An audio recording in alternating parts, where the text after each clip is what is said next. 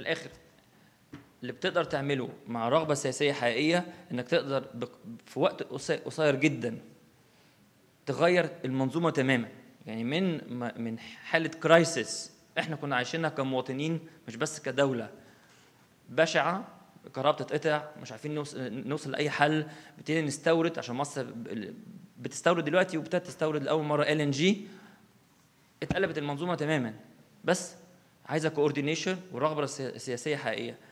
انا ثينك ان بالنسبه للبنان ده اللي احنا ان شاء الله نلاقيه، ولما اجي السنه الجايه نلاقي موجود، ونلاقي ان اول بريمه حفر اتحركت او حفرت او على وشك انها تحفر ان شاء الله في المياه اللبنانيه. دي اول حاجه. وتاني حاجه نتكلم ان شاء الله على الطاقه النظيفه والمتجدده. انا قلت كده السنه اللي فاتت، بقولها تاني السنه دي، ده مهم جدا يا دكتور وليد، صح؟ خلاص هنتكلم عن السنه الجايه ان شاء الله. شكرا. شكرا سيد محمد على هذه المداخله القيمه كمان التي اختصرها اولا ببدأك بعرض المعضله الاساسيه في عالمنا العربي وبالاخص التي تعاني منها مصر، وهو يعني عدم التكافؤ بين العرض والطلب. فنحن نشهد نموا سكانيا كبيرا لناحيه الطلب على المشتقات النفطيه وعلى الجميع من السلع، ولكن العرض لا يتطور بنفس الطريقه، وهي يعني اصل المشكله الاقتصاديه وهو مشكله الندره. كما أنك يعني تكلمت عن بعض الحلول والمبادرات المصرية المقترحة لهذا الأمر بالتعاون طبعا مع الشركات الدولية التي كما علمنا أنها يعني مهتمة جدا بهذا الموضوع، علما أنه أنا شخصيا كنت أفضل لو كان رؤساء هؤلاء الشركات يعني عندما يأتون لا يقابلون الرئيس ولكن يقابلون هيئات يعني بترولية مستقلة وشو اسمه وفعالة، ولكن يعني يمكن هيدا سيجنال انه هو مهتم بهذا الموضوع دايركتلي. وايضا تكلمت عن منطقة الشرق الاوسط والمبادرات لربط هذه الاسواق ببعضها بعض. اشكرك على هذه المداخلة، وانتقل الان الى المتحدث التالي، وهو اذا يعني تسمحون لي باستعبار تعبير نفطي، هو بئر من المعرفة والخبرة في هذا الموضوع، وهو الدكتور وليد خدوري. تفضل.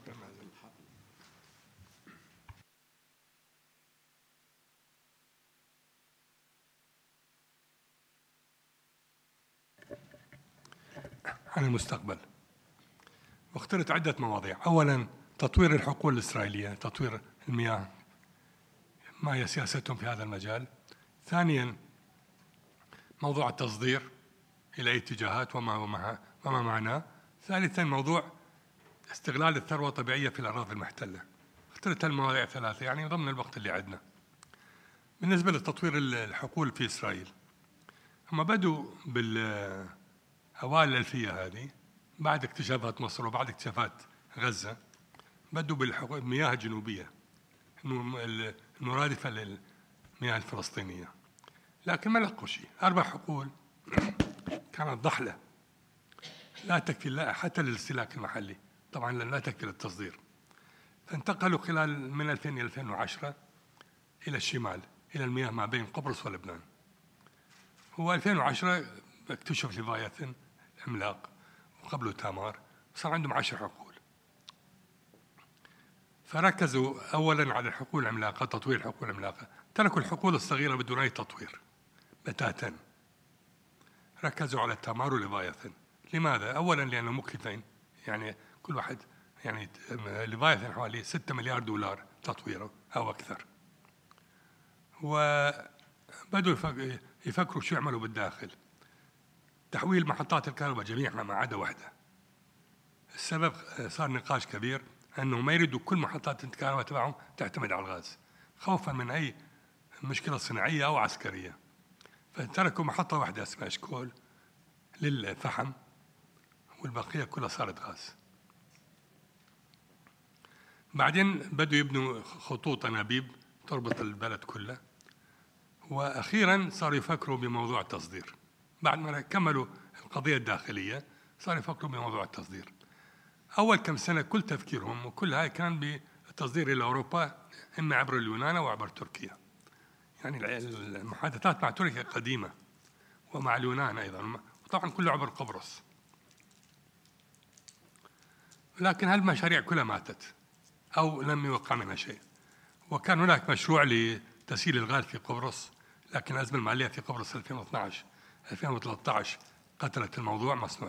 مشروع تسييل الغاز كلف مليارات الدولارات، وبقت إسرائيل بدون أي تصدير إلى الغرب. تحاول، ولكن في الوقت الحاضر ما في تصدير للغرب. فجأة انتقلوا 2015-16 بدأوا يفكروا بالدول العربية فجأة. فالأردن، فلسطين، الضفة الغربية في محطة كهرباء جديدة في جنين على أساس تزويدها بالغاز، ومصر. انتهزوا الفرصة في هذه المناطق هاي في مشاكل بالغاز. الأردن ما عندها طاقة المحلية، فاستفاد من الفرصة. أيضا 2014 بدأت أزمة الأسعار العالمية، اضطرت الشركات أن تقلص من مصاريفها، ترشيد الإنفاق. فطبعا الأنابيب القصيرة المدى أرخص مما يروحوا إلى أوروبا، تكلف مليارات الدولارات. ثانيا يريدون حتى يقترضون فلوس من البنوك، يريدون عقود، يعني ضمان. كل بنك إذا يعطيك 4 مليار دولار كما حدث الآن يريد عقد بيع. فانتهزت الشركات هذه الفرصة وذهبت إلى مصر والأردن وفلسطين، وقعوا مع الكل. أولا مذكرة تفاهم MOU. بالأردن رفضت مذكرة التفاهم، رفضها مجلس النواب ومظاهرات بالشوارع، تغاضوا عنها. رجعوا قبل أسابيع معدودة، يعني كم أسبوع، وقعوا اتفاق مع الأردن على 15 سنة أعتقد 10 مليار دولار إذا ما غلطان، شركة كهرباء الأردن. في عقد ثاني مع الأردن جنوب البحر الميت، أنبوب صغير 6 كيلومترات من المراضي الإسرائيلية إلى محطات البوتاس أعتقد في جنوب الأردن. فهذا ماشي، هذا ما له علاقة. العقد الأخير هو عقد كهرباء، كل كهرباء الأردن الآن سيكون من غاز إسرائيلي لطول هذه الفترة، إلا إذا رفضوا مجلس النواب الآن، ما معروف. فاتجهوا إلى الدول العربية. طبعا في أسباب جيوستراتيجية، والولايات المتحدة دفعت بهذا المشروع. يصير تطبيع مادي، يريدوا تطبيع العلاقات مع الدول المتصالحة معهم. توزيع بيع الغاز إلى الدول هذه هو أم التطبيع. يعني بمصر مثلا الشعب المصري رفض التطبيع.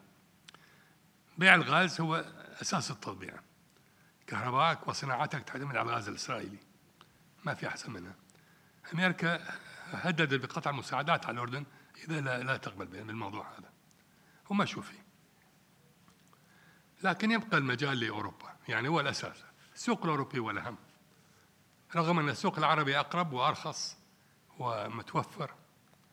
يبقى السوق الأوروبي، يعني ما لازم واحد ينسى أنه هو بالمستقبل سيذهب الغاز الإسرائيلي إلى أوروبا، بس أولا السوق العربي.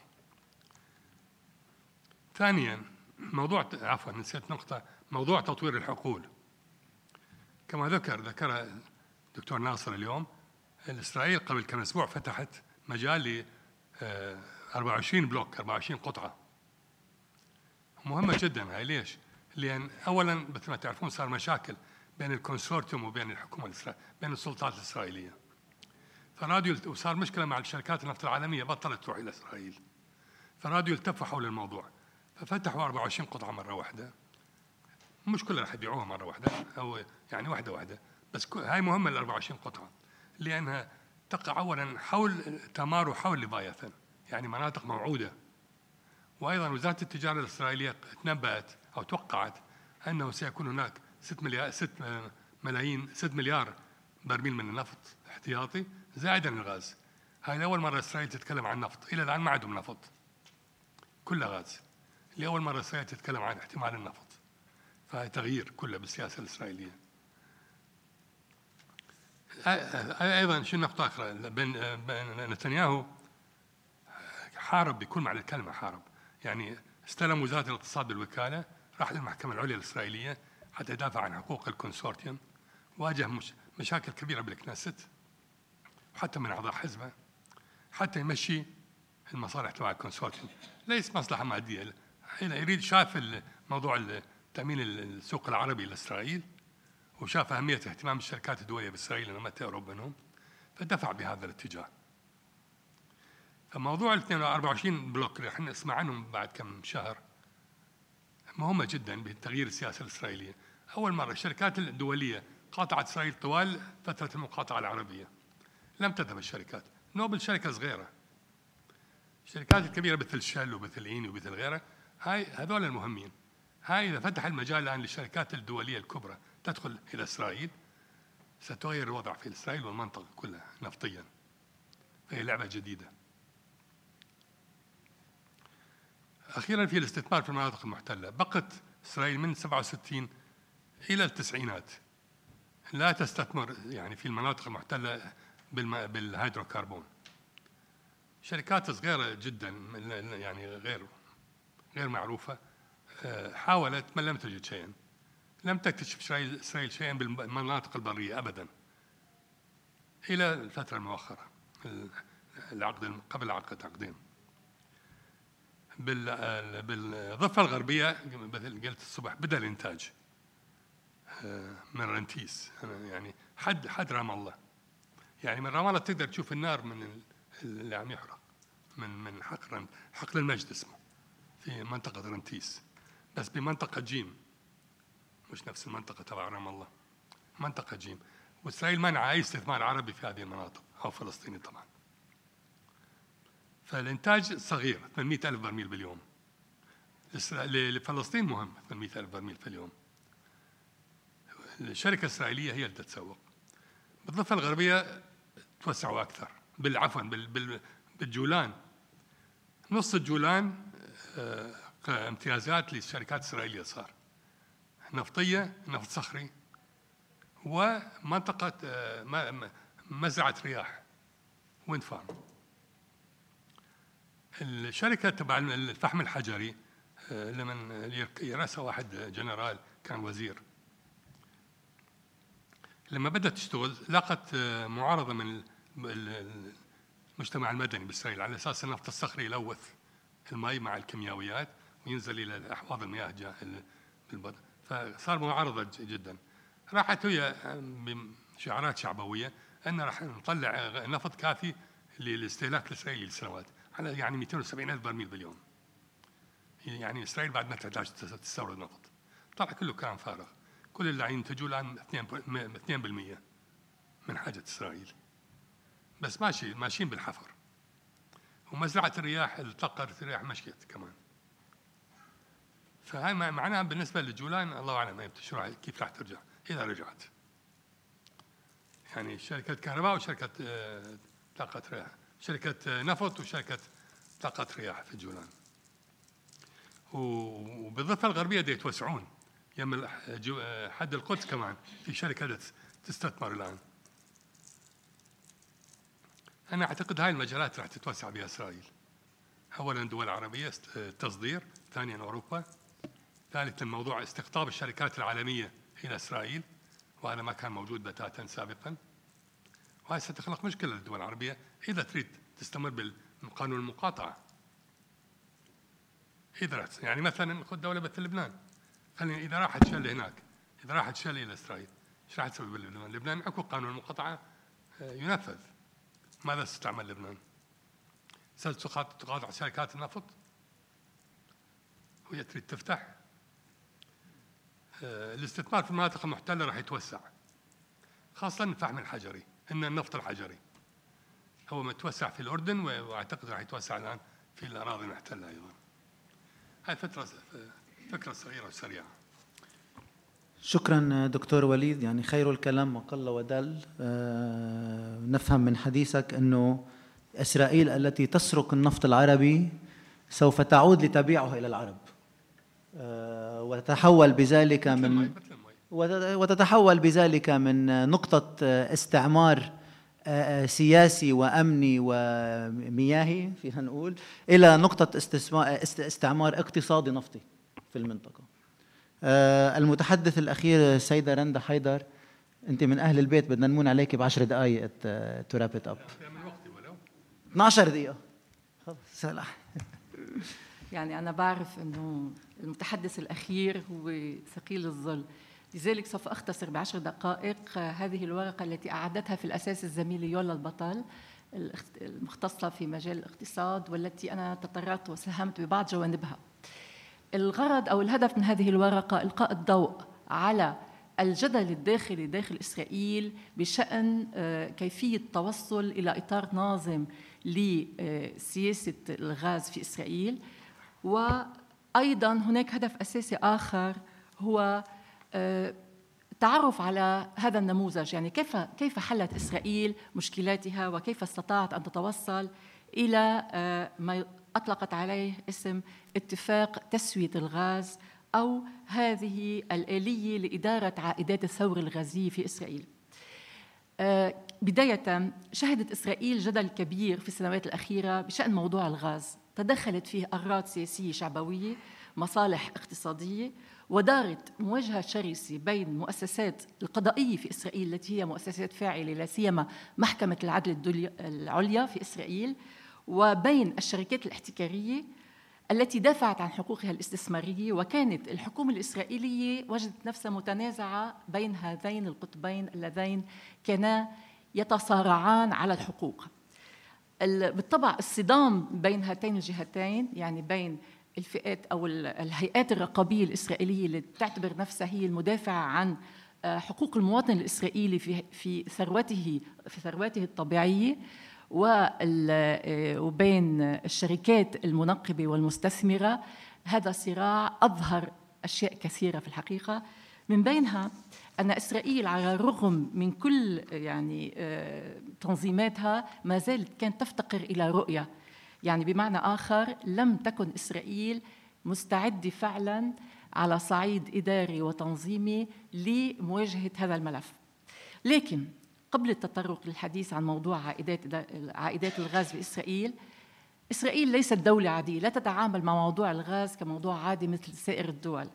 تعتبر أن الغاز أو أن هذه الثروة موضوعة في خدمة مشروعها الصهيوني بالدرجة الأولى، وهي تهدف إلى تعزيز مكانتها كدولة تمثل كدولة يهودية بحسب الرؤية اليمينية. وهناك أيضاً هذه الثروة الاقتصادية أو هذه الغاز هو من أجل تحقيق استراتيجية أساسية هي الهيمنة الاقتصادية والسياسية على دول المنطقة، وتمتين علاقاتها مع الدول التي لديها معاهدات سلام، لا سيما مع الأردن ومصر، ومع دول الجوار مثل تركيا، قبرص واليونان. إلى جانب ذلك تعتبر إسرائيل أن أمن منشآت الغاز الطبيعي في البحر له أهمية أساسية وأولوية من أولويات الأمن القومي.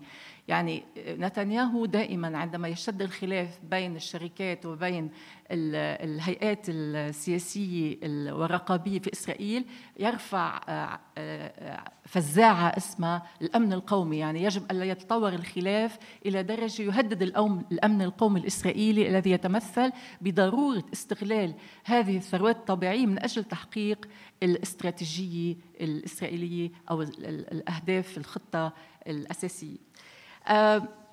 كما قلنا أنه على الرغم من كل هذه الأهمية التي تعطيها إسرائيل لموضوع الغاز، افتقرت السياسة الإسرائيلية بشكل عام إلى رؤية شاملة، إلى تنسيق بين الهيئات المعنية، وعرف أداؤها عيوباً كثيرة سوف نتطرق إليها.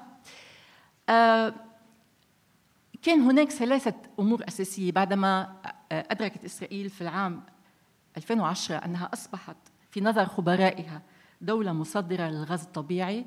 هناك 3 أمور أو 3 قضايا يجب معالجتها بشكل سريع وملح. الموضوع الأول وضع سياسة ضريبية محدثة وملائمة. الموضوع الثاني تحديد الكميات المخصصة للاستهلاك المحلي وتلك المخصصة للتصدير. والموضوع الثالث تنظيم العلاقة بين الدولة وبين الشركات المستثمرة. باختصار في سنة 2010 بدأ العمل، تألفت لجنة شكلها وزير المال برئاسة سميت لجنة شيشانسكي، وهو من الأشخاص المعروفين في الإدارة المالية. كان مهمتها هذه اللجنة وضع سياسة ضريبية.